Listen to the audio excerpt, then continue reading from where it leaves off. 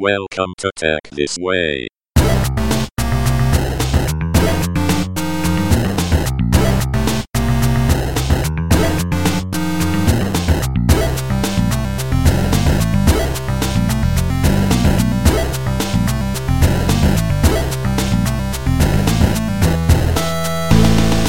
Check. Testing 1, 2, 3. Okay, Checking. terbaik. Check. Testing 1, 2, 3. Fragile. Oh, cool. So anyway, Encik Hasnul Shamsuddin. Yes. It's been a while. Yeah, it's been too long, man. In fact, it's been a while with everybody lah. I know, right? It's been crazy, I think. So anyways, thanks for coming in. Oh, thank you. Thank you for inviting. Yeah, no problem. It's it's not often that I get people from the creative side of the world. And obviously, Well, just to tell you the truth, I am not creative. I just help creative people, and then I act like I'm creative. So that's creative in itself. But I think when you say creative, the more the artistic side and yeah. creative. So if you want creative, someone will be like the new CEO of Awesome TV, Johan Ishak. Somebody moved. Yes. Did you hear the one? Did you listen to the one that I had with him? Not yet. Oh, you should. Okay. Oh, he's amazing, right? He is. He's a, he's one of those Renaissance guys. But he would also say that he's probably not so creative apart from his music and his art, which he discovered a bit later. Yeah, but still, I don't do art. I don't play music. I enjoy my games and enjoy my animation. That's about it. I might be a good pop culture guy, but I'm not that creative lah, I would say lah.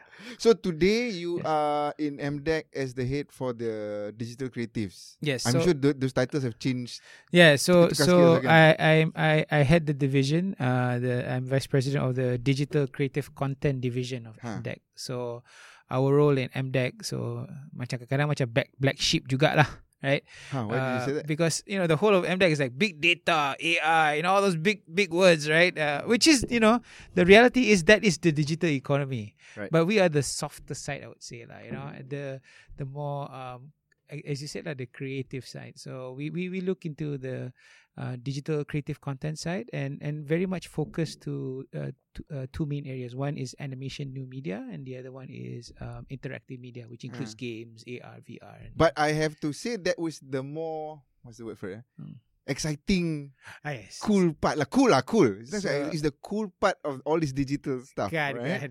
I mean, in terms of I would say relevance to the public, right? In terms of getting the public excited, right? I think this space is something that's easier to talk about. Betul. But I think the one thing that I have to highlight though, it is still an ecosystem, right? It's still a business economic growth area, right? So it is not easy. It looks nice. But the reality is that the business is they have gaps in it, and because as a user we only see the end product. Correct. As we sit back on our sofa and enjoy the show. Exactly. Tapi behind it is a lot more. I mean, you've seen like at the end of credits of many films, right? Films, even animated Memang films. 10 minutes. Beratus orang, right? Right. I think certain movies like a couple of thousand people working on it. So. That is the kind of effort taken to sort of create that high quality products. So anyway, so before we go into that, yep. Right, let's go into the Encik Hasnul himself. Right. Okay. As far back as you want to, how you ended up where you are. Wow. I guess the first iteration. So how many minutes you're going to give me? It's like if you give me an hour, I can talk about an hour about that. I'll give you about an hour and a half. No. You said? No. So yeah, you Yeah. can go as far back as you want. What's relevant? Right. So let's find out more about you. I think it's good to start how I grew up and why sort of the things that I do now really matter to me and the rest.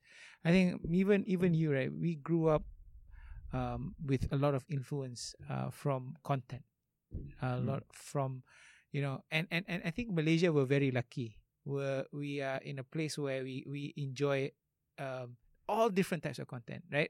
I think my grandmother used to always watch Oshin, which is a Japanese soap opera, right? About this lady, growing up in Japan. Then on one side we are watching the GI Joes and the Transformers and and the rest. So Battlestar Galactica, Battlestar and all that, Galactica, right. What do you call it? The ni lagi satu tu apa? Knight Rider. Buck Rogers. Oh, Buck Rogers. Buck And Rogers. the 21st century. The 21st century, right? And we're still here on Earth on 21st century. Exactly, right.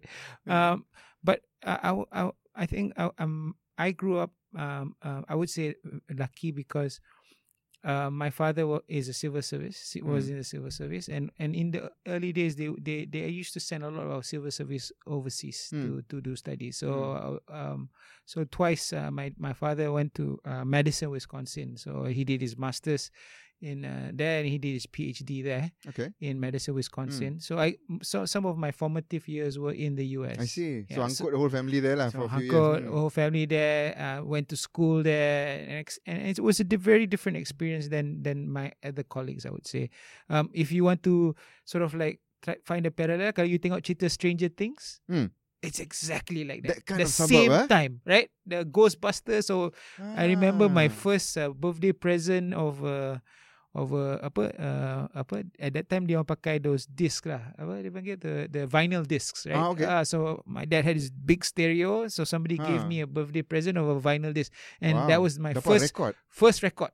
Guess what that record was? Ghostbusters with soundtrack. Wow. So sampai Do today, you still have it? I don't have it anymore. You would have been a collectible. Yeah, but till today I can still remember every lyric or most of the songs in there. But yeah, so that would be how, if you want to look a parallel. Although I didn't have any aliens, but at that time also I pun fikir pasal aliens and Goonies and also I guess that was a lot of how I was influenced and why I like this space so much, because and you were over there pula tu? Yeah, over there, and then I played arcades all the time. So I was a big. I loved games even when I was a kid. I would like. My mom knows this.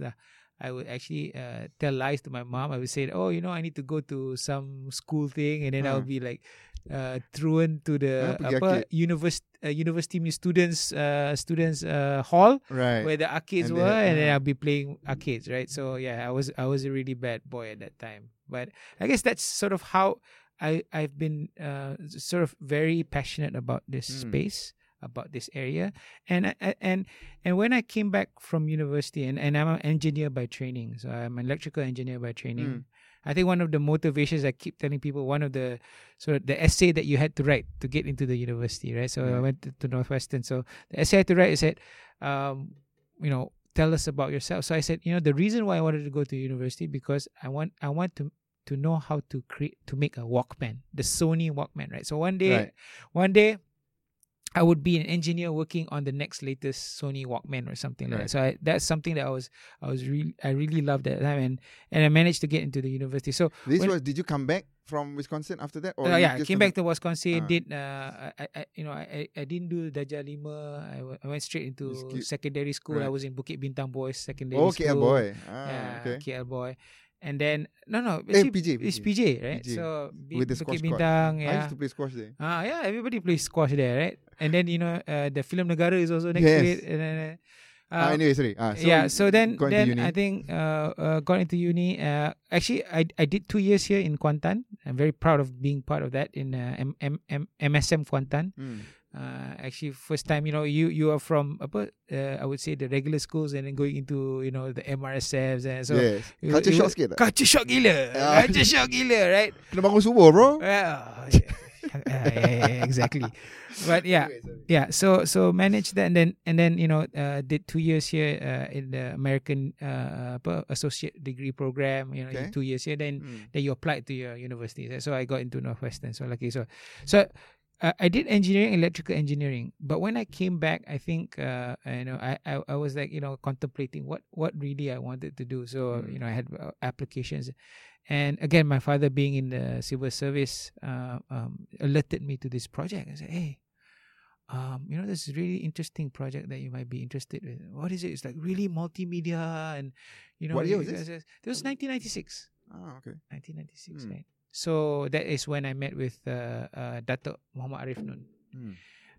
He was still with Mimos at that time. Right. And he talked to me about this whole idea about the multimedia super corridor. I'm like, whoa. and that's it. That was it. I was totally impressed by the whole idea. I was totally impressed by the vision of the MSc, and then until today, I think it's one of the sort of far-reaching visions that any country would have ever gone onto, right? In terms of a mission, and I joined as staff number 9 of MDC at that time, Multimedia Development Corporation. That time, yeah. Yeah, and that was running MSc, kan? Correct. So the first office was in Bangunan Getah Asli. In town? In town, yeah. That was our first office. Okay. We were on the 12th floor and the 13th floor. You actually get on the 12th floor only by lift, and then the 13th floor is where our CFO is.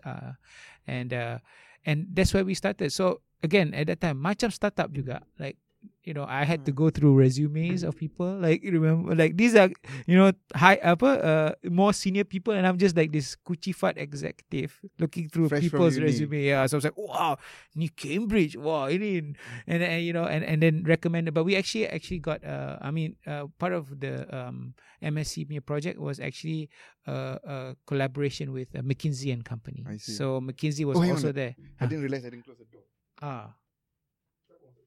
Tak tahu.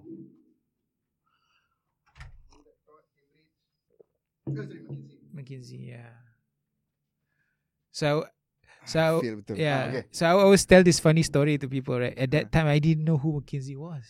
Okay. Kelakar. So this is for your podcast only, okay? You haven't been exposed. I haven't been exposed. Corporate world, nothing, right?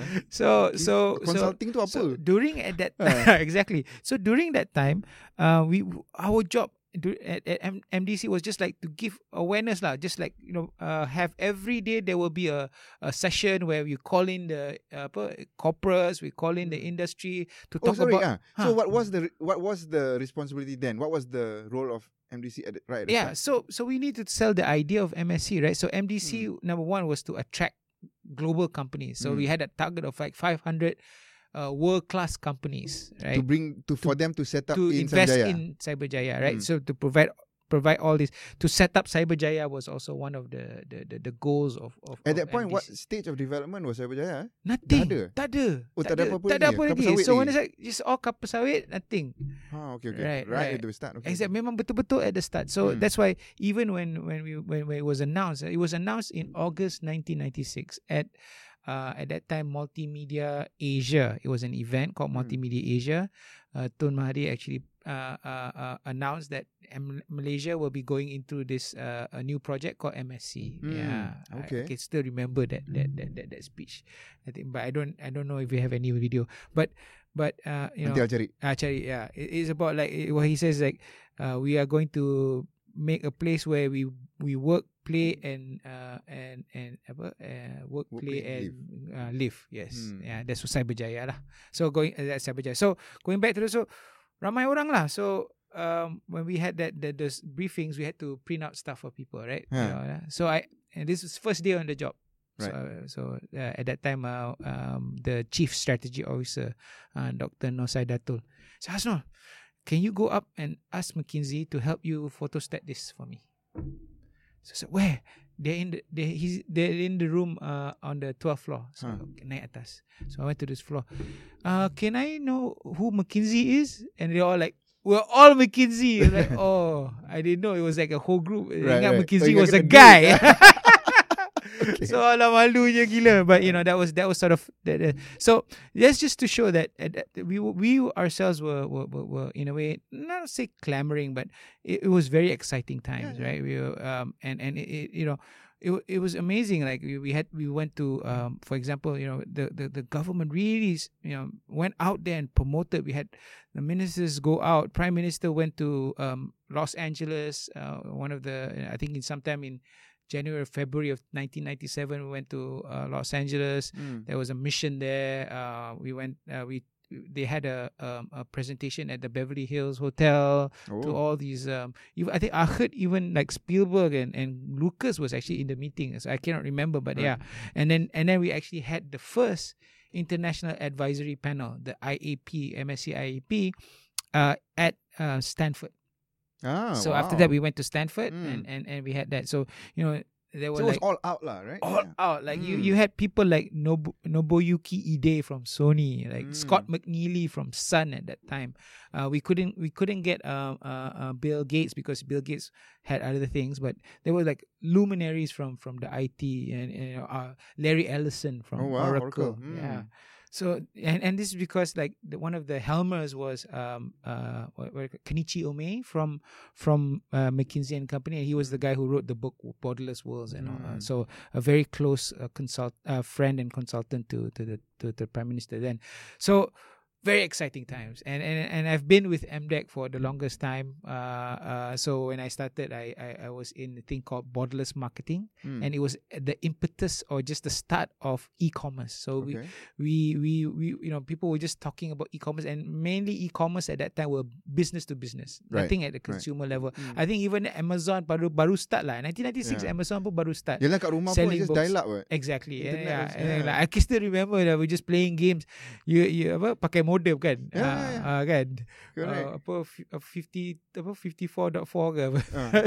Tak ingat dah the modem punya 40.4 56.6 and then we went to 244 kan, dan then when you to apa ISDL ADSL, and then my mom will pick up the phone, and then you cut off the I remember like downloading the first Diablo punya demo for 60 meg je, 60 meg overnight. So yeah, those were very interesting times, and I as an individual actually grew in the company, and one was to work on specific initiatives and sectors. There were 7 flagship applications at that time. So and I don't know if you remember, there were like a smart school flagship application. There was a multi-purpose smart card. So like our IC was actually the multi-purpose smart card. This IC, everybody had to upgrade to put the chip. Yes, this is part of what MSC did, right? MDEC and MSC did. The My Card itself is one of those projects. The other projects was e-government, trying to get government on online stuff. The idea is borderless marketing, and also what we call worldwide manufacturing web, looking at how you can get just in time manufacturing to happen within companies. Telehealth was another. So a lot of these things sort of what drove the MSC forward. As the company grew, and then we moved to Cyberjaya, so we had to move to Cyberjaya. Don said in one of our meetings that if you guys don't move to Cyberjaya, nobody will. So kita kena pergi lah tengah-tengah hutan tu. Right. Memang I tell you, tempat jin bertandang, for real, jin bertandang. There must be stories lah. There were jins. Oh man, okay, interesting juga. So tak apalah, that one is another podcast, I think, kalau cerita pasal hantu kan. But yeah, we I grew within there. And that is where I guess I started the opportunity to get into the creative sphere. So one thing that MDEC or MDC invested in was together with SGI, Silicon Graphics. Yeah. We built a virtual reality center. Right. One of the first in the region. This was in the 2000s? I think in the 2000s. Early 2000s, right? So this was a high-end, high-tech virtual reality centers, huge, what they call Onyxes, which are like these big servers that have all the graphic cards inside, and a curved screen. So like if you were to sit, you'll be feeling that you're flying through things and stuff like that. So that was like back in the days. Now I would say that huge server graphic card probably can run from your phone. Well, that's the way it is, right? Yeah, that's the way it is. So but it gave me like, this is a crossroads between the real enterprise and connecting with what industry needs, and my love, which is animation and games. So how was the scenario of animation, creation in Malaysia at that time in the early 2000s? Still very early. I would say I always think that one of the major reasons why we have a successful animation industry is because at that time MMU was set up. Right, it was first telecom college multimedia in Melaka. So one of the things that in the blueprint of Cyberjaya, you want to make a Silicon Valley, you need a university. Yes. Right, so MMU was that university, right? And one of the and even at that point, we knew that that multimedia content will be very key because you build all the infrastructure and all the highways and there's no content in it, then what's the point, right? Yeah. So there was a faculty of creative multimedia was set up in MMU, and this is where the likes of Nizam Razak, the likes of Usama Zaid, you may not know the names, but Nizam Razak is the CEO of Any Monster, Bobo Boy, right? Usama is the CEO of what do you call it? Digital Wow Animation, Agent Ali, right? And then we have Juhaida Jomin, who worked on Saladin and all, and now she's the CEO and founder of Giggle Garage, and she. So who was the one who was doing the? Who's that singer? You showed me the animation before, quite recently, a few years ago. Glenn, Agent Ali. Bukan Agent Ali, but I think same producers who did for Gwen Stefani punya. That was that is under Vision Animation. They call it Kuku Harajuku. Kuku Harajuku. Yeah, and they were also part of. Okay, so one of the things that again very forward thinking was to actually have industry as part of the university. So they actually had an animation company in MMU at that time. Okay. Yeah. Who would take the students in? Take the students in, train them, and then at the same time also utilize the sort of facility and provide that studio atmosphere within the organization. But what MMU did well was to create entrepreneurs. They told them that on the onset you are going to be creators versus just becoming sort of skilled artist talent. Right. But look at, you're creating stories, you're creating characters, and then think about how you're going to create a content from it, and also the eventual licensing and merchandising. I think with the whole ecosystem as a whole. So that's one thing that I always say that MMU is really, really good on. So this is sort of where I would get interns to come into our facility, the virtual reality facility and all, and it will come from MMU. So where were you guys then? Cyberjaya dekat mana? So Cyberjaya, okay, so MDEC is the headquarters now, right? But this facility was in another building, maybe just about 200 meters away. It was called Enterprise One. It's an office building, and inside the office building was this thing called MSc Innovation Center. I see. So why we had an innovation? Something probably like what you have here in ESC lah, is a place where people can see what the innovations are, ours, what innovations the MSc companies are bringing to the so it's not just for the creatives but across across all. So innovations is for across. I mean even for the virtual reality center, it's not meant just for creatives, right? It meant because virtual reality was used for oil and gas to look at data and stuff like that. So you want to crossbreed the correct, ideas, correct. And then things like virtual autopsy we were talking about at one time. And usually the architectural and also like land planning and stuff like that. One of the sort of case studies in there was the flooding of KL, right? Okay. So we took before the tunnel. Before the tunnel. So remember there was one point where the Dataran Merdeka was actually flooded. I do remember. Yeah, and all the cars at the bottom. Yeah. So we took all that data and then we actually put it onto digital sort of digital outlay of the whole KL, and then found out where the gaps are and then what we needed to do, and that helped the sort of the powers that be to actually make a decision what to do in terms of how to alleviate the problem. So we could see that the reality where the problem is when you had the confluence, right? The Klang River and I think it was another river, Masjid Jamal area. That area, because it gets full, it overflows. Right. Yeah, and that's where the problem is. So if we didn't fix that problem, then the whole area will be affected. So those are things that we found out from virtual reality, right? And we had like tons of students come in daripada sekolah, tengok virtual Melaka. I mean, come on, man! You talk about Melaka in the 15th century and you just talk about it. Yeah. But no, somebody actually built a 3D model, and we flew around and went to the I mean, I became almost like a theme park punya driver, right? On one side you're handling industry, but on the other side is when people come, nobody's going to drive it, so we're going to drive it. So I have my team and myself driving it, and we had to tell stories and macam betul-betul macam theme park.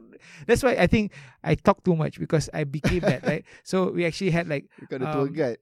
Yeah, we actually had the Istana, and then when we learned stories about Istana, the Istana burned once, Right. and it actually the top of the roofs were actually lined with gold, and gold fell down from it and stuff. Oh, yeah. So it's like, wow, these are amazing stories, and people, when they listen to it, it's like, and all the content for all that is then created by you guys, lah. Yeah, created by industry.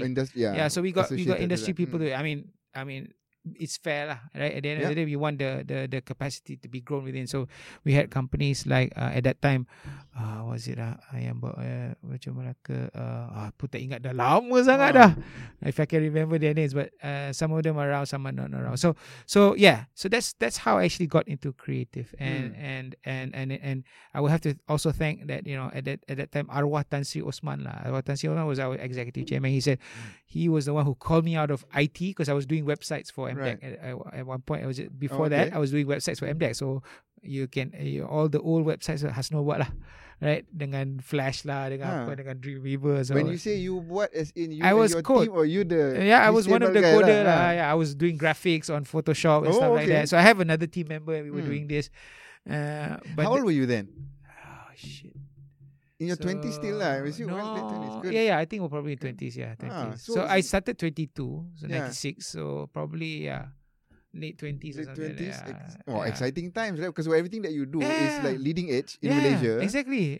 Yeah. Okay. So I mean, I grew up. I'm not sure you same. I grew up with a text browser, Gopher. And then it became Mozilla, right? And then Netscape. I had Mosaic masa kat uni. Mosaic, so, Mosaic, right? Mosaic, and Mosaic became Netscape. Yes. And then Netscape, Alta Vista. Exactly. So now you have all the different web browsers, but those were the days. I remember until today.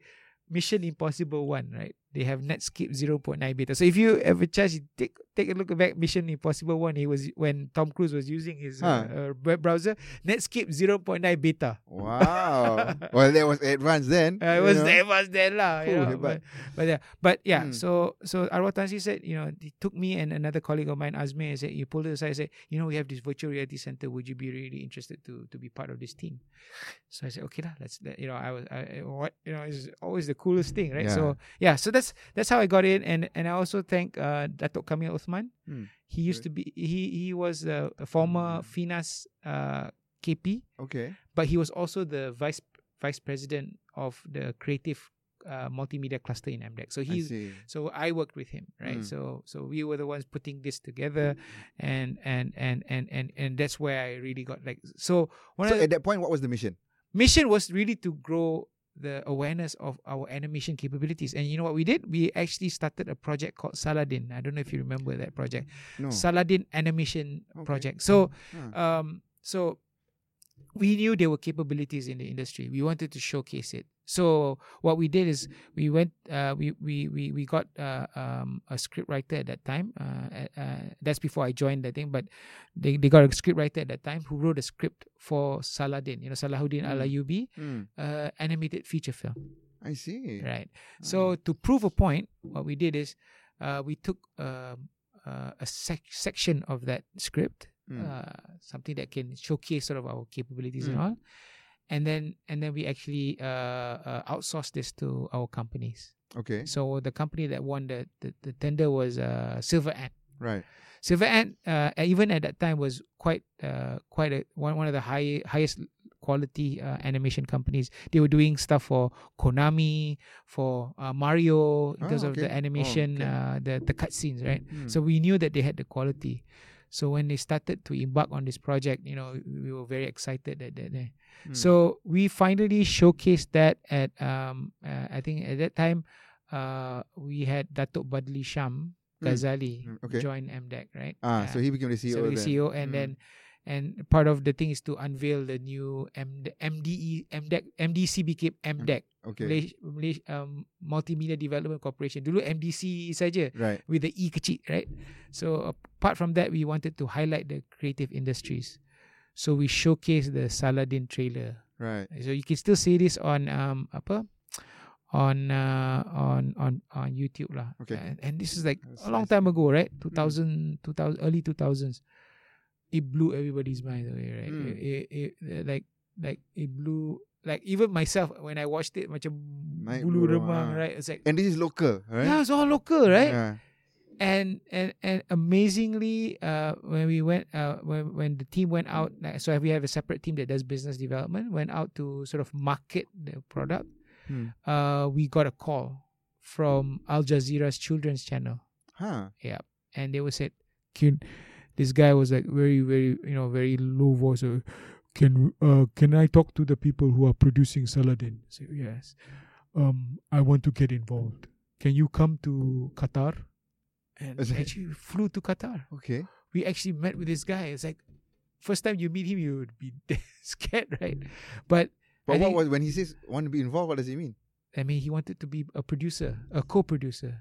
So Saladin is a co-production. The final product, Saladin the animated series, is a co-production between MDEC and Al Jazeera's children's channel. So when you were going around with the slice, it was really just to solicit partners lah to grade it. Correct, I see. correct. Okay. And then we got this partner, and they had money up. I mean, the money up the wahoo like the day, right? Yeah. But amazingly, this guy believed in the product, believed in Malaysia, and I would say a lot of what I learned about the creative industries will probably also come from him, Mr. Mahmoud Buneb. So him and his partner Malika Alwan, and they, this guy was a general manager of the whole children's channel, and he took time to explain to me and how to get these things. So I learned a lot from him, and how we actually dealt through that thing to do a co-production. It's not easy to get agreement between. So that would countries. be your first end-to-end produce production. Yeah. So I had another colleague of mine, Juhaida, who now runs Giggle Garage, who owns and founded Giggle Garage. She was the one who produced, who's the real. She's creative, right? She's the creative. I'm just the guy who sets up PowerPoints to get money and stuff like that. From whoever, right? The government. Well, the it's industry. critical too. Yeah, you need the money. Exactly. But the market, that's where we actually assembled the dream team of like artists and the directors, local guys. Like we had great concept artists. We actually outsourced this to some of our animation studios. At that time was Young Jam.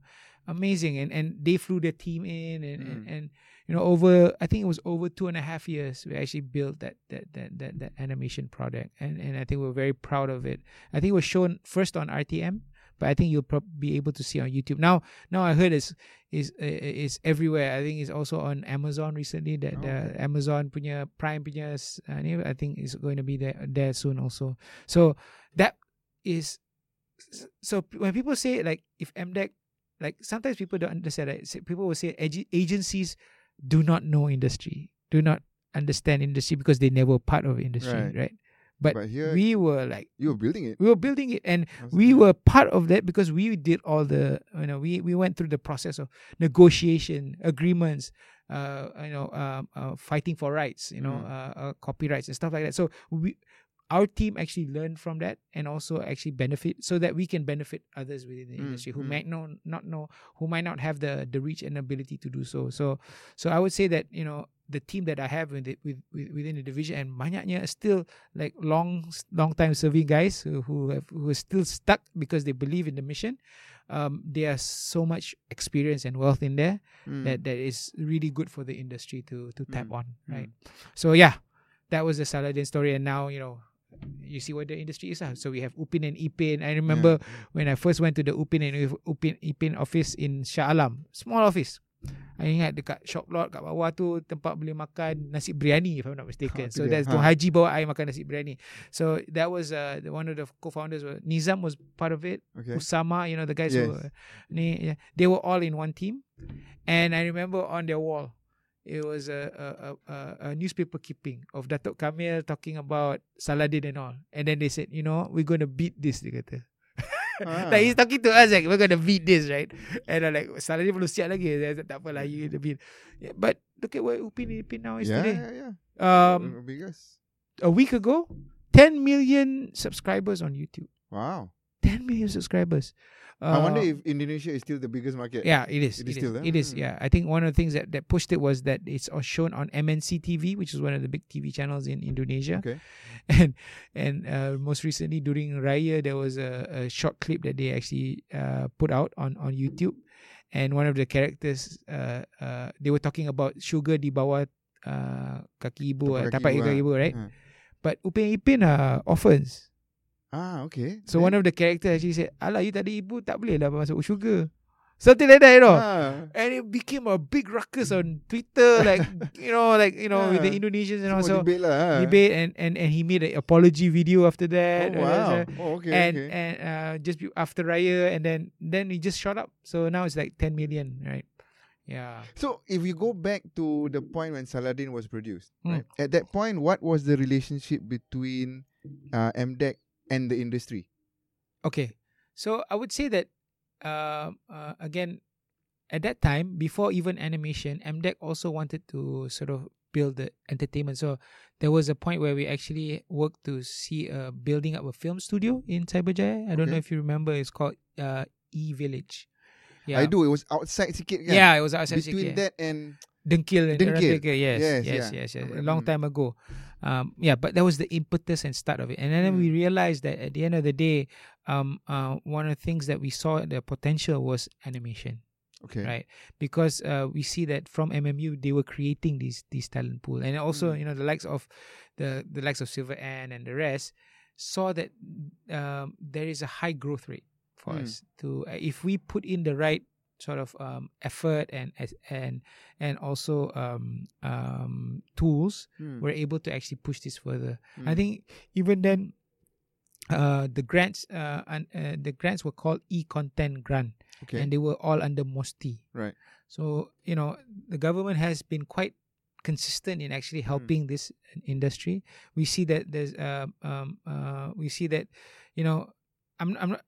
I don't want to compare ourselves to the film industry, but at the end of the day, a lot of what I see in the animation industry is that a lot of the producers are very commercial focused because they came from doing servicing, right? They were like animation studios that service other animation studios or other producers outside of Malaysia. So they're very, very business minded already. But they also knew that couldn't be the only thing that would sustain their business. Right. So they actually allocated some of their resources to create new IP. So even at the start, I would say that even MDEC also was learning through that whole process of understanding the industry and how it worked. For example, right, when we did co-productions between our local companies and foreign companies doing co-productions, because we were still a very nascent industry, whenever we negotiated with foreign parties, we always get the shorter end of the stick, right? Because we probably are, maybe we are not able to say that we provide this certain level of quality, blah, blah, blah. And we just want to get the job and stuff like that. But I think things have changed tremendously now. Our companies are now in a better position. They have built portfolios. They have built quality content. So in these negotiation platforms, they are actually at this point have a better position, right? So even from that point of view, we also have grown in terms of the knowledge base. So the networks that we have allows us to sort of open doors for our companies. It's easy for us to pick up a phone and call Netflix and say, hey, can you open up an opportunity for our companies to pitch to you guys, and then maybe call Cartoon Network or and do the same, and Disney do the same, and even our local broadcasters. And now our local broadcasters are really into the game. They want to invest into animation, right? Because they also see that the animation space creates great opportunities, not just at the content creation, but also licensing, merchandising, the clothes, the toys and stuff like that, right? So these are things that when we look at it, when MDEC looks at this ecosystem, this area industry, it is an ecosystem play. It's not just I'm looking at just the nice cartoon. Right, I need to make sure that the business does well. I need to make sure that the talent pool is available. Right, the company needs to grow. Where are they going to get the talent pool? Are the talent pool good enough? Right? Have they been? Do they need still finishing schools? I mean, there's always the issues that we have, growing up. Right? So these things are sort of whenever MDEC enters into any ecosystem, these are the things that they will look at. So that is why I think now we've started looking into the next evolution of the digital content space. So we in terms of what MDEC does. And does, yeah. Okay. So RNK12 is coming. So one of the things that the team had done starting from last year was to really assess what we have done and what we need in the future. And this is culminated into sort of our framework. We call it DICE, the digital content ecosystem framework, right? Before it was policy. What's the F? F tak ada lah. So we just call it DICE. Now we will call it DICE policy. But I think it's something that we are using it as a framework for us to have a discussion with EPU on how we want to move forward, right? And DICE is really about taking the best of what we have and then what we need to actually push it, accelerate it even further. Malaysia, number one, is already known for this content creation. So in terms of leadership, are we? Yeah. In the region, we're like animation, we're the leaders, right? I mean, if you go to Indonesia, everybody's talking about Upin Ipin, Bobo Boy. I guess. Right? Yeah. So where do you think that stems from? Is it just Malaysians are just more creative digitally? Is it a question of our education system was so good that we've been tuning it out? How did we end up where we were? I think there are many things that attribute to this. One is that I kadang-kadang takut nak cakap, tapi I will say it as it is. In the early days, the piracy, the ability for us to gain content and watch any content that we want. So that gives us exposed to so many things, right? Yeah. So the exposure is very key. Number one. Number two, I would say that inherently Malaysians are very creative people because we're so diverse. We're not monoculture, right? Yes. We have multiple cultures. Diverse cultures, gaining from everyone. I mean, kita gaduh-gaduh pun gaduh because we have the diversity of the culture, but also within that diversity, you can pick things that may be relevant for any person or any ethnic group for that matter, right? So if I've been so close to for example, a Chinese friend, I understand Chinese New Year. I read a story about Chinese New Year based on what I know, but this will be relevant to somebody who's of Chinese ethnic background in the US or in there, but I may be a Malay or Malaysian, right? Yeah. So similar. If an Indian guy writes about Eid and Hari Raya, and so that's what that people don't see that is actually one of our strengths. Yes. Right? So that is another one. The third one, I think, really is like government support, right? So I've been with MDEC since 1996. I've been passionate about this space. In fact, that's your one and only job, lah. Apart from all your side hustles. Right? Wow. Yeah. That is 24 years. Yeah, almost 24 years. So I did segue. Like I left in 2014. I joined a company called Rhythm and Hues. Okay. That's another story altogether. Okay, we'll get into that. But Rhythm and Hues is Rhythm and Hues was for me to be part of real production, like really understand production and at the Hollywood level and that but then I rejoined back MDEC in 2014. Okay. I left in 2010 and I came back in 2014. So there was a hiatus, which is probably beneficial to MDEC for Correct. you to have been out there, right? Exactly. Right. Beneficial for me and MDEC and to be to also create new networks and all. But anyway, so back to the point where so very supportive government support. I mean, if you go to any other parts of the region, they will be very envious of what MDEC is doing within the space. In the game space, animation space, they're like, Hasnul, can you come talk to our government? Tell them what needs to be done. I can tell them what needs to be done, but if they don't have the passion to do it, then at many times I do engage with the different government officials from Thailand, Philippines, Indonesia for that matter, just to give them ideas of how they want to move forward. They're very jealous of what we do in MDEC and the team, and I would say attribute this only to myself. I have a team that is so passionate also, my role now, like in my head, is like if I need to make sure that my team will function without me. Yeah. Right. That is like my high-end The goal. goal, right? Because when that happens, then I know that I've achieved my lifetime goal, right? Yeah, And yeah. I think I'm very close to that already because they can do things on their own already. So, I have people who are very good at doing marketing and have the network. I have very good people who know how to nurture new companies and startups, look at funding, so funding content creation, also at the point of creating policy and strategies. The whole team is there. It's like my team is like a mini MDEC on its own, but just for the creative industry. Yeah. So I would say that the exposure, the diversity of cultures, and the strong government support. These are things that are really key in making sure making that there is success. And most important, like we have all these guys are risk takers, right? All these companies, all these creators, they're all risk takers.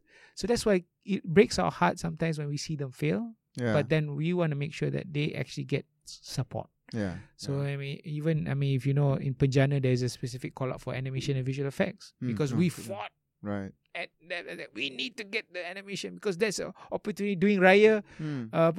All the Raya ini were mostly animation, right? Yeah. Petronas lah, yeah. Right. Because nobody could do live action. Yeah.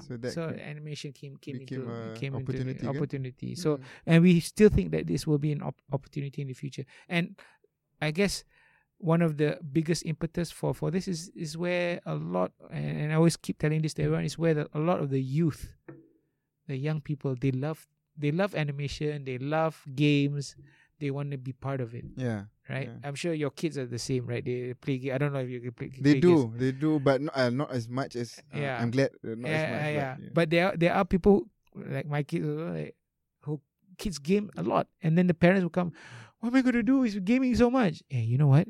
If you tell them this, and give them this kind of exposure, he might become the next big game developer, right? And we do have a lot of parents coming to us right now. Like they actually want to support what the kids are doing, right? And actually grow that. So we're also very lucky that game development education in Malaysia also has a long history. Is there such a thing? Yeah. There is. It started in MMU again. Okay. Back in and I would say that the guy who so I think normally when we talk about creative, it's always the animation, right? Yeah. So let's move into the gaming part a little bit more, right? Okay. So again, So gaming, I would say also in the early days, I think animation is probably a bit farther ahead, but. In the early days, there was one company that I engaged, and this is where I learned from. So again, I'm very lucky to meet with people who are wanting to teach me things. So I learned from a company called Game Brains. Okay. And it was led by this American named Brett BB, who married a local lady. Okay, so this is in Malaysia. In Malaysia. Okay. And Brett actually, again, built this company in Malaysia. And the people who have it in his companies are not game, because we had no game development courses. What platform was this on? They did it for Game Boy. Okay. Game Boy. The Game Boys, exactly. Game Boy Color lah. I think the next version. They were on the verge of actually doing something on the PS2, if I'm not mistaken, at one point, right? So, but yeah, a ragtag group of guys who are now sort of the leaders in the game industry in Malaysia and globally. So Brett now is like one of the top VPs in Unity. So if you know Unity, the engine. Yeah, he's like one of the top guys in Unity doing all the system and the coding and stuff. And then some of his other guys are in Unity also, and outside of Unity doing other things. And then one of the guys, he became an art director at Ubisoft, did something for Assassin's Creed in Singapore. And now he's, he used to work for PUBG for a while, and now he's looking for the next gig. And one of the other guys now working for... So they're everywhere and holding high positions. And these were Malaysians, right? And that's how... So... MMU, I think back when I first engaged, probably 1998, 99, they already started a games development course. So it was a course in the Faculty of Creative Multimedia, but also had a connection to the Faculty of IT, because you need programmers and artists at the same time. So because gaming has a lot of psychology behind it, right? It's correct. Not because how do you entice people, the scoring, the motivation. So there are three main I would say the main jobs in games. One is game art, so you build the art, the characters, the models. The second is game programming, so you do the programming, and the last one is where you talked about the game design. Right. So that's how you will have to understand how people think, how people play, and make analysis on that and create more things. So I would say that at this time, this guy named Helmi, he was the one who started the program in MMU, and we also assisted him. He had like a final year punya presentation, so we opened up our facility to him at the innovation center and called in the industry guys to get inputs. So that was sort of the impetus of the education in games. Now I think we have over I would say 10 universities teaching games. All right. Ranging from the top one is UOW and One Academy. The One Academy. Okay. One Academy is working together with a group from Seattle called DigiPen. And then we have Oopsie also teaching games. Okay. I don't know any of these. Yeah, obviously. What do you call this? Utah. Polytechnic Selayang also teaches games. Yeah. So there's actually a GDCOM, Game Development Council of Malaysia, which is all these educational heads talking about how to improve education around games. Because I think the challenge earlier on, I guess when we were growing up, games is like a stigma lah, right? Alah, buang masa main pergi arcade, right? It's like useless waste of time. Obviously, that has evolved now to, as you said, right now parents are saying, hey, how do I get because they play so much of it. And some a bit more foresight would say, hey, you know what? There's opportunities to actually excel and make a living out of it. Let me give you some numbers. 2019, the whole of the game industry market is 159 billion USD. In Malaysia alone, 697 million USD. That's the market size. When you say market size, that means you buy games or you play whatever competitions. But competitions is less. I mean, the actual people paying for games are either they pay the license pay to play, or they buy a console. I wonder if like the animation, right? You were saying how we had access to a lot of the VCDs. Games too, right? I used to go to Imbi Plaza and Pineapple and copy, and Dulu I used to, we used to copy cassettes. Right, for the games. Then we copy the CDs. And I'm sure that had a huge, of course. And again, this is what I tell the investors. I tell them the truth, lah. I say, hey, you know what? Our guys are exposed. They've been playing PlayStation when PlayStation wasn't even officially here, and and pirated lah. But now no lah. Everybody is playing. Because I remember, original. Look, and even in Malaysia, if you wanted to buy an original, it would have been like 150 ringgit. Right, something stupid like that, right? Or 10 ringgit CD. If it was at 150 ringgit, there would be no gamers in Malaysia. No gamers, exactly, right? exactly. And that's probably the problem with maybe in the Europe and US, right? That the kids only come from a certain level of family background that can afford your $20 games. Right, as opposed to here. Ceruk mana, so you can have a and that's why also a lot of gaming happens within this region is around mobile. Mobile is easy to access. Most of the games are free to play, so we see that happening, especially within this region. The growth rate in this region is about 23% year-on-year CAGR. Wow, the market. In Southeast Asia, it's crazy. Right. And another nice number to hear is Epic Games, which made Fortnite. Big game, right? I think they're recently raising up to 750 million USD. Okay.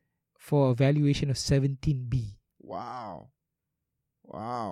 Right? So, it's no longer like kids playing games. This is the Facebook valuation levels, So because at the end of the day, I think what people don't realize, games are an interface to the virtual world. There will be a time when your experience will be like Ready Player One. Like if you watch that movie, it will be that.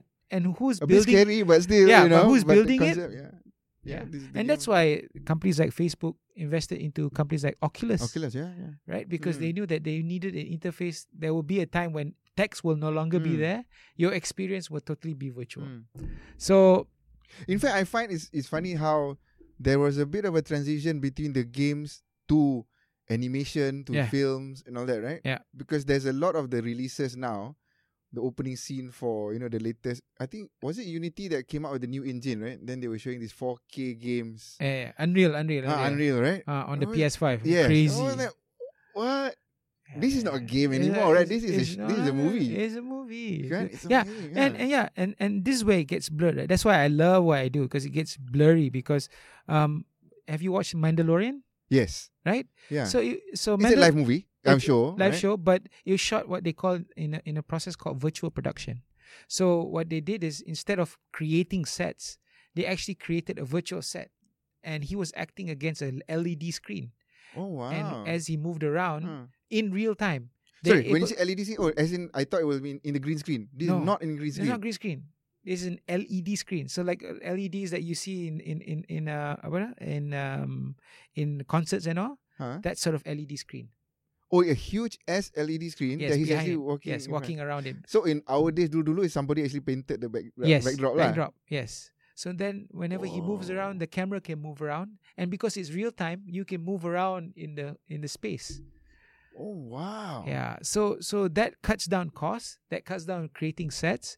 And you'll be able to capture anything you want. And then there's a reason for that. Like if you do something with green screen, right? The lighting might be off. So you'll have to add lighting later on post-production. Just imagine, like, okay, let's say you're in a desert, then you make sure that the lighting is a desert lighting. But if you're in the dark, in a cave, then it's going to be, whatever lighting will be on the clothes will be the real lighting. So that, and all that the background, the back engine is all running off Unreal, which is a game engine. Oh, you mean Mandalorian is running on Unreal? Whoa. Yeah. So virtual production, they use Unreal to power that, right? So more and more of these productions are being like that, right? It cuts time down, makes it more efficient. Let's say, one of the things that usually happens in live action shoots is like, oh, I need to do a retake, right? And just imagine if you have to set up the stage. The set, the set, right? Yeah. It's just impossible. Impossible. Yeah. So what you do is it's all real time. Boom, it's there. Yeah. So it cuts, production becomes more efficient, more, I would say people can move and be more agile in what they want to do, right?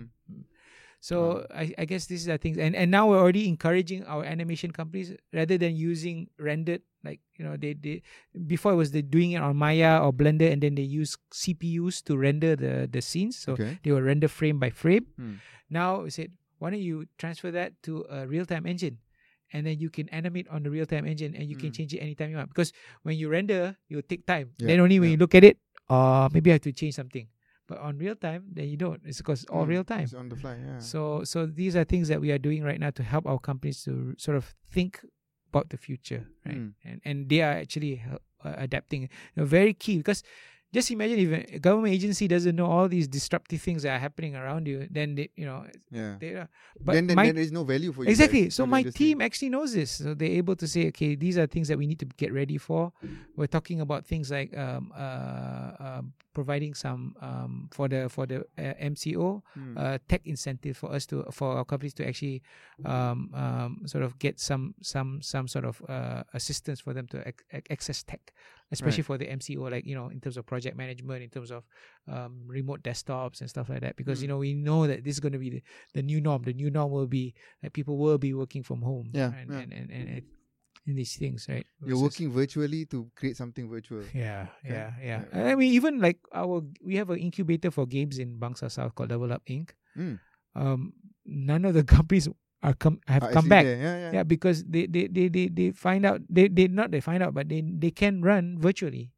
The tools are there. Yeah. The only thing is they hopefully have good bandwidth, right? Yeah. So I think that is already things that we see because of the infrastructure that we invested back in the days of the MSC. If we didn't push that vision, I don't think we will be where we are right now. Yeah.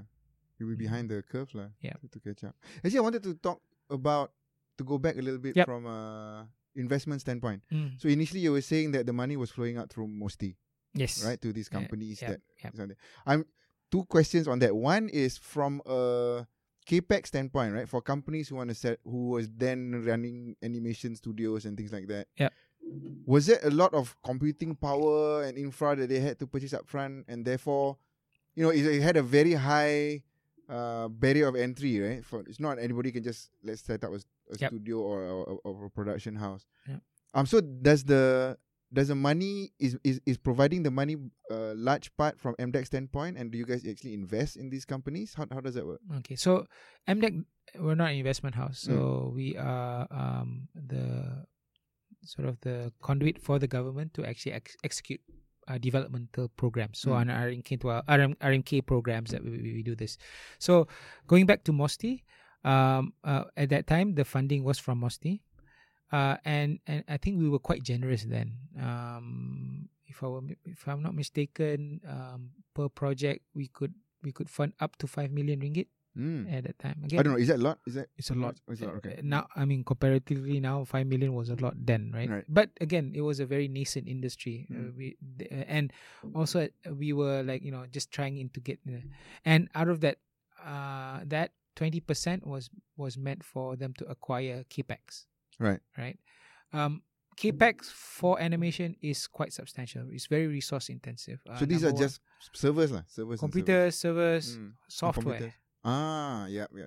The 3D software are actually quite expensive too. And before you could, like in those days, you could actually buy per license and then and have the license for ad nauseum. But nowadays a subscription basis. Everybody does a subscription basis. So it is a from a capex investment became an opex investment, right? But at least you can start.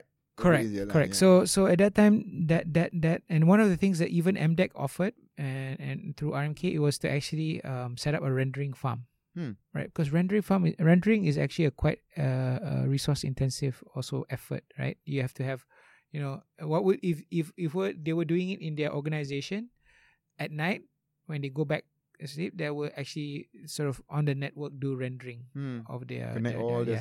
But again, that one is when they at night, and let's say in the morning you wake up and you see the renders are not right, then you have to do it again the next day and stuff like that. So we tried to centralize that within MDEC. We built a rendering cluster. We had I think 1,000 node server where we provided also rendering software, and we actually rented this out to our industry at very, very low cost. It was not really a profit center for you guys. It wasn't a profit center, but we wanted to make sure that the companies pay so that they value, versus doing it on their own. So that was one of the services that we offered, to support what MOSTI had done. So they could fund up to 5 million and 20% went to capex. So I think it helped a lot of companies at that time to actually start up their companies and the resources they required.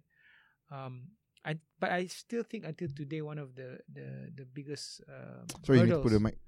One of the biggest hurdles would be again capex and software. It's still a lot of cost, so that's why a lot of our companies have become a bit more savvier.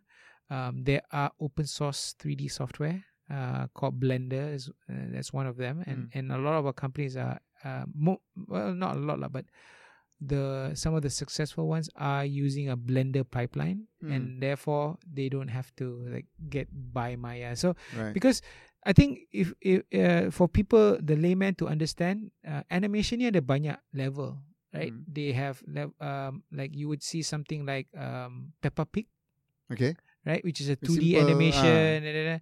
Then you see what you see in preschool Disney, like Mickey Mouse in preschool level, and then you have the Bobo Boys of the world, the Agent Alis, and then you go at the highest end is the Pixar and the rest, right? So as you go up the value chain, the pipeline gets more expensive, right, in terms of the technology and also the people. A lot of our companies have found I would say opportunities in the preschool area or the children's content area, which do not require at the highest end like Pixar, right? So you're doing it for TV, right? And so again, this the other thing that I want to make sure people understand within the resolution, like HD, 4K, 8K. So right now, I think the requirement for preschool stuff 2K pun dah okay, which is HD, right? You don't need to go to 4K, but some of them require 4K now because that's the. So as long as you're able to sort of understand who your audience is and what is their expectation, then you are able to make sure that your product is made to that spec. So so a lot of our companies are doing preschool stuff, so they don't have to go high end, and they can use Blender. Right? Blender doesn't have to, although Blender can do some high end stuff, but it's not needed. Like if you want for that kind of content that you're content, create. right? So a lot of them are starting to use Blender, and I think this is a healthy need for the environment, because before we were just artists. They were just mainly artists doing content creation, and they didn't know technology well. Now our companies are becoming more technology adept. So this is what I learned from Rhythm and Hues, right? Rhythm and Hues actually came from engineers. They built their own software, they built their own systems. Like the Maya now, which is the main 3D software, came from what they did in the early days, Rhythm and Hues. So for them, right, it's amazing to see a company like this at that time. There were 800 people in Los Angeles. They want to start up a studio. They had a studio in India. They want to start up a studio in Malaysia. They can grow from 1 to 200 in less than a year and a half if they wanted to. So let's talk about that and your own experience with leaving MDEC and then joining those guys. Yeah. So this story, right? So I would say my takeaway from that is that technology is really important. Like understanding technology is really important. Artists will be artists, but you need to support the artists with the best tools. Yeah. So one of the things that sort of helped a lot within Rhythm and Hues is that, number one, when they started going global, they had limitations in terms of the bandwidth infrastructure. So the first offices they opened outside of Los Angeles was in India. Sorry, so what was your core business? So let me explain what Rhythm and Hues. So Rhythm and Hues is a visual effects company. Okay. A Hollywood-based visual effects company. And it was I think it was opened back probably in the early 1990s. Okay. Right. And I think one of the first projects they did was like what was this? It was a Disney show. The Black Hole was one of their first few projects that they did with CG, right? But stuff that Rhythm and Hues have done. So they were in competition with people like ILM. ILM, yes, exactly. Okay. So we were the main house for Life of Pi. So the Oscar, okay. So that won the Oscar. Yeah, and our team in Malaysia was also involved in that. But we did 22 films in Malaysia, ranging from most of the Chipmunk films were done by Rhythm and Hues. X-Men First Class, right? Yeah, some of the visual effects from there. What else? I think we did some of the museum movies. Also were done in Rhythm and Hues. A lot of there was. So obviously Golden this Compass. Is tier 1. Yeah, this is tier 1. Yeah. So this company, I think at that time when I was there, they were. So what happened? So what was your own journey in that? So you and them, then what happened? How did you? So I thought it'd be great for me to experience being part of a global production house. And that's where I was, given the opportunity to sort of become the senior manager there, sort of like the studio manager there. And that is where, they brought me into like managing, a team of artists and managing communications between our studios between India and Los Angeles, sort of the day-to-day running operations of the So HR. They were quite established already? They were established already. The company's been 26 years old already, right? But in Malaysia, I mean. In Malaysia, no. I think we were about 6 months into. Okay. So I think they probably brought me in also to sort of give that local flavor to talk to the local institutions and all that. So that is where we actually started working with universities and colleges to actually train the people, and then we trained in house, and then also some of the talent pool also will go out of the industry. But the goal was to create a visual effects studio in Malaysia doing high end work. And that was it. So again, as I said, we did Life of Pi from Malaysia. So there were 2 films that were nominated for the Oscar, Visual Effects Oscar in that year. That was actually done in Malaysia. One was Snow White and the Huntsman. Okay. And the other one was Life of Pi. But Life of Pi won lah. But great thing I would say that Snow White and the Huntsman just nominated for Oscar. Okay, nominated for Oscar, right? More than 60% of the work was done in Malaysia. Wow. Right, we had 44 guys working. I was in going to ask how Malaysia. big is the. So the team in Malaysia team, was yeah. about 160 at the peak of it. Yeah, and then so sadly, what happened was because of the whole VFX sort of environment where it's it was very cutthroat in terms of prices and these kind of things. The company went bankrupt. Oh wow! Oh, so they don't went to longer exist. chapter 11. Chapter 11. Yeah, so just as we won the Oscar, we had a couple of months after that we had to go to chapter 11. Wow! So they were running on fumes lah when they were doing that movie. Because one thing, the Life of Pi project also was actually sometimes what happens is there's delays, right? So when you keep people on delays, and it's cost to the company. So we have multiple projects, and some of these projects encountered delays.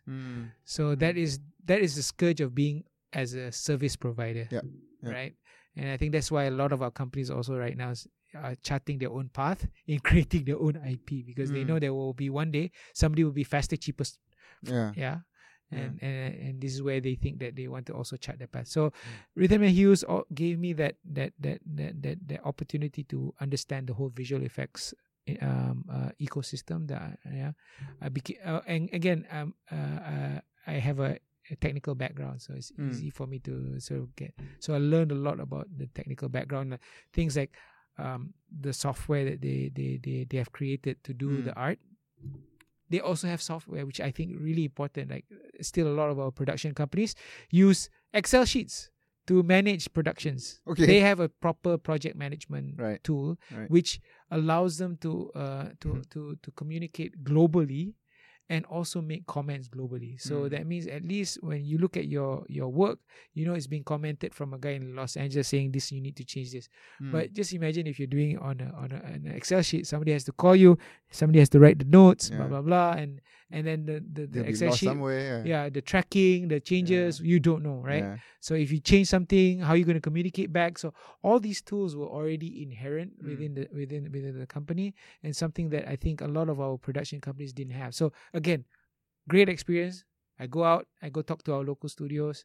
They might not think about it. I tell them this is important, then they think about it and they're doing it. So now most of our major studios have very good project management tools to allow them to sort of manage their production. So again, great experience from where I was, and that I will be able to relate. So the agency does know in fact not just does know, is leading to the kind of capabilities that the industry needs. Over here anyway. Correct. Yeah, but I would say now I'm less in the industry, so I think they are a bit more in front in a way.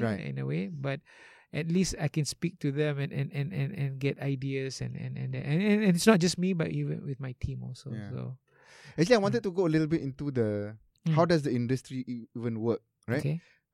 Because I obviously bump into people who say, oh, here's the show. They slice 5 seconds of this to this company, and they slice 10 seconds of it to that, right? So how does that work? Right. So usually there will be a producer on the client side that will actually look at the body of work that's required, and what they will do is they know enough to look at how to sort of break up the work that is required. And what will happen is there will be a bidding process. So all these companies will go to a process where, okay, I have this work. Can you bid to me how much it will cost? How many people will do it? What is the timeline? Blah blah blah. Yeah. So it's like a regular tender, right? So everybody will pitch, but at the end of the day, it's also based on what have you done before, right? The portfolio that you have. So if you are like a newbie going to pitch to Netflix, for example, for the next animation studios, I don't think they will listen to you. Yeah. But if you've been doing projects for Disney, for Warner Brothers, and Netflix opens it up, they will consider you, right? So I guess the thing that people will need to realize is that there will be times, especially when you're new, that you actually have to take whatever that you can get. That will build your portfolio, and then that will build your network also. So I tell you, the ecosystem and the network is so so small, right? They talk to each other, right? And then my colleague used to call it, it's like a mafia, right? So what will usually happen is, if somebody in the system loves working with you, and somebody opens their mouth and says, "Hey, do you know who I can do that?" And they will offer. It's all about, I mean, in a way, it's like a network. It's also trust, and yes, the portfolio is important, but also how you play within the ecosystem is also very important. Like, sometimes some people to think too much of themselves, right?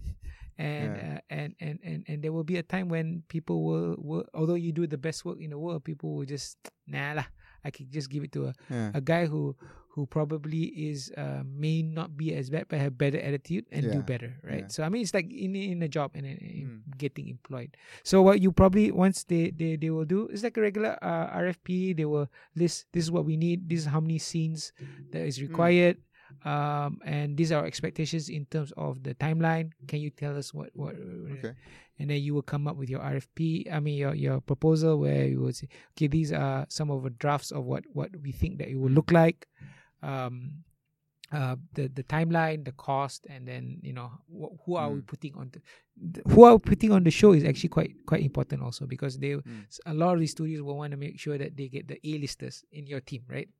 So your team will have the best in your team, right? So and this is similar between visual effects and also games, right? So they will really look at the capability of your team, right? And if those guys are not involved in your thing, and once they start working on the project, they will come back to you and say, you guys promised this guy. So again, these are things that they will have to get ready, and sometimes it depends on the size of the project lah. So if the project is big, they will cut it into small pieces. If it's small, then it will just. But how do they slice everything back together?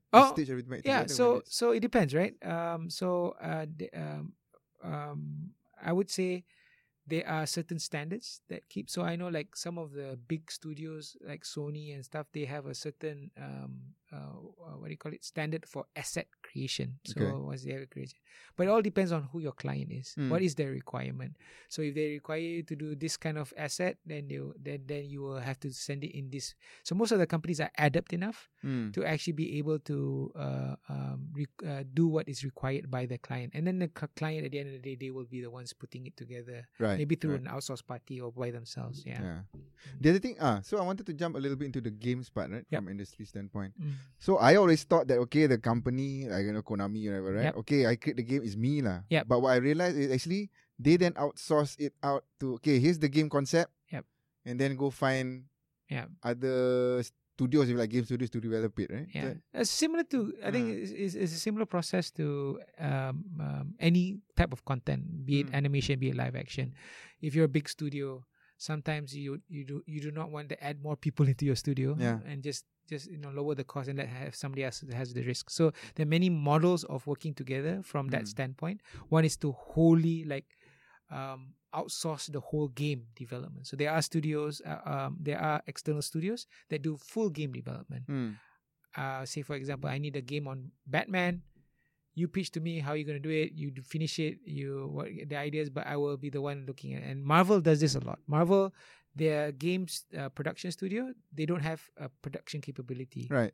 They just license out their characters to another party, and these parties will actually come up with the game. But they will have producers who will go through, check with Marvel if they're okay or not, the storyline, their canon and stuff like that. So similar to Star Wars, EA is their partner in creating full games around the license. So we have companies that do full games.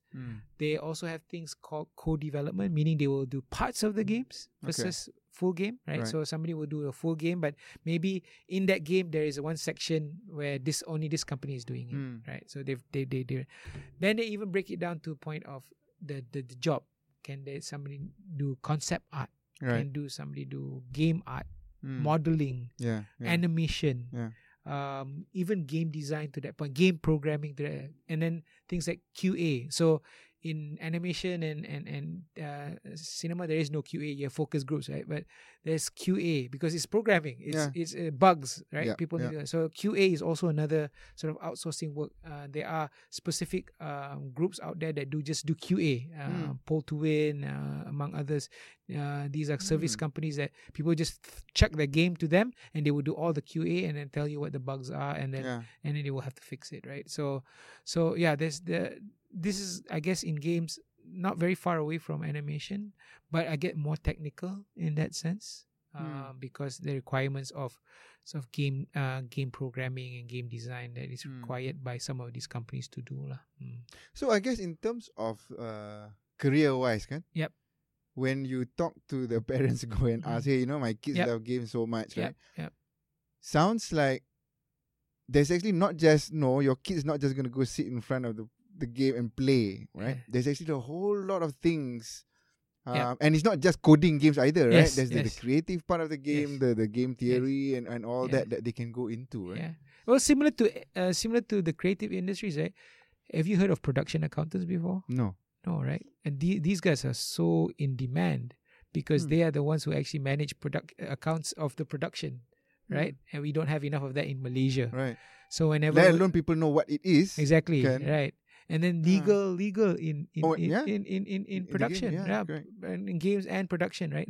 So it's an ecosystem, right? It is a business. It's an industry. It is an industry. So you will have, it's just that you are specific to that. So specific to oil and gas. You have specific, lawyers for oil and gas. You have specific lawyers for other things, right? Financing also is different, but it is an ecosystem and an industry. So therefore, yes, there are many opportunities. The guy who plays the game, like I always get question, my kids playing esports.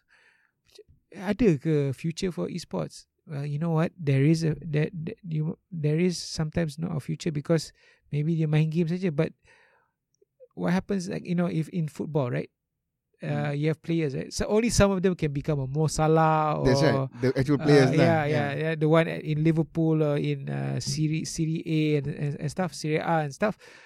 What happens to the guys who get left behind?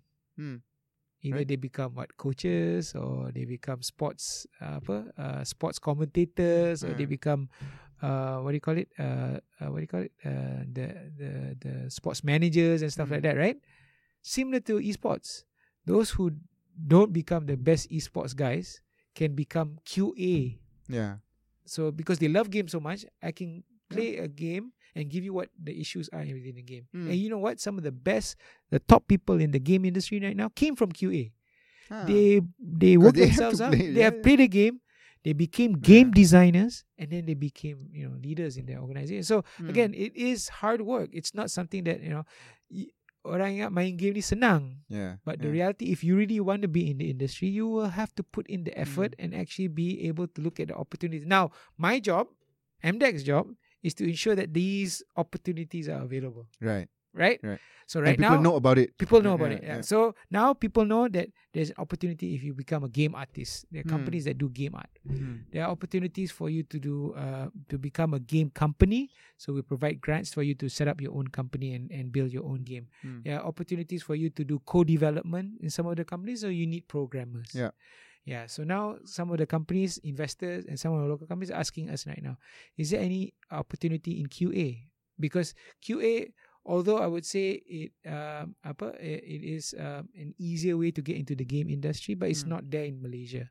So a lot of the universities guys that may want to be part of the game industry but not have the high-end skills can always be part of the QA to grow into the game industry. So that's why we're talking to a lot of investors looking at QA also as another opportunity. Just trying to imagine the course in a university for QA, if there was one, it'll be just, okay lah, you got to play all these different genres, right? Mind game. Because you really need to, right? You play and experience. You know how to do reports. Correct. Reports, documents, right? You need to report this. Sounds this like the dream job. No, not really. Actually, once you play too many games, I don't think you'll probably get bored. Always the case, right? With everything. Like I tell myself, right? I love the game industry, but I don't want to be part of it because then I might lose all the good stuff, the right? joy the and joy the fun of playing it. game. Right? Same thing when I was in Rhythm and Hues. It was like Now I know how they make visual effects. It's like, okay. Now every time I watch a movie, if the visual effects sucks, I know. I can say, you see it differently already. They didn't do a good job here. This is really bad. They cut the cost here. They cut the cost. Yeah, I can do that now. Yeah.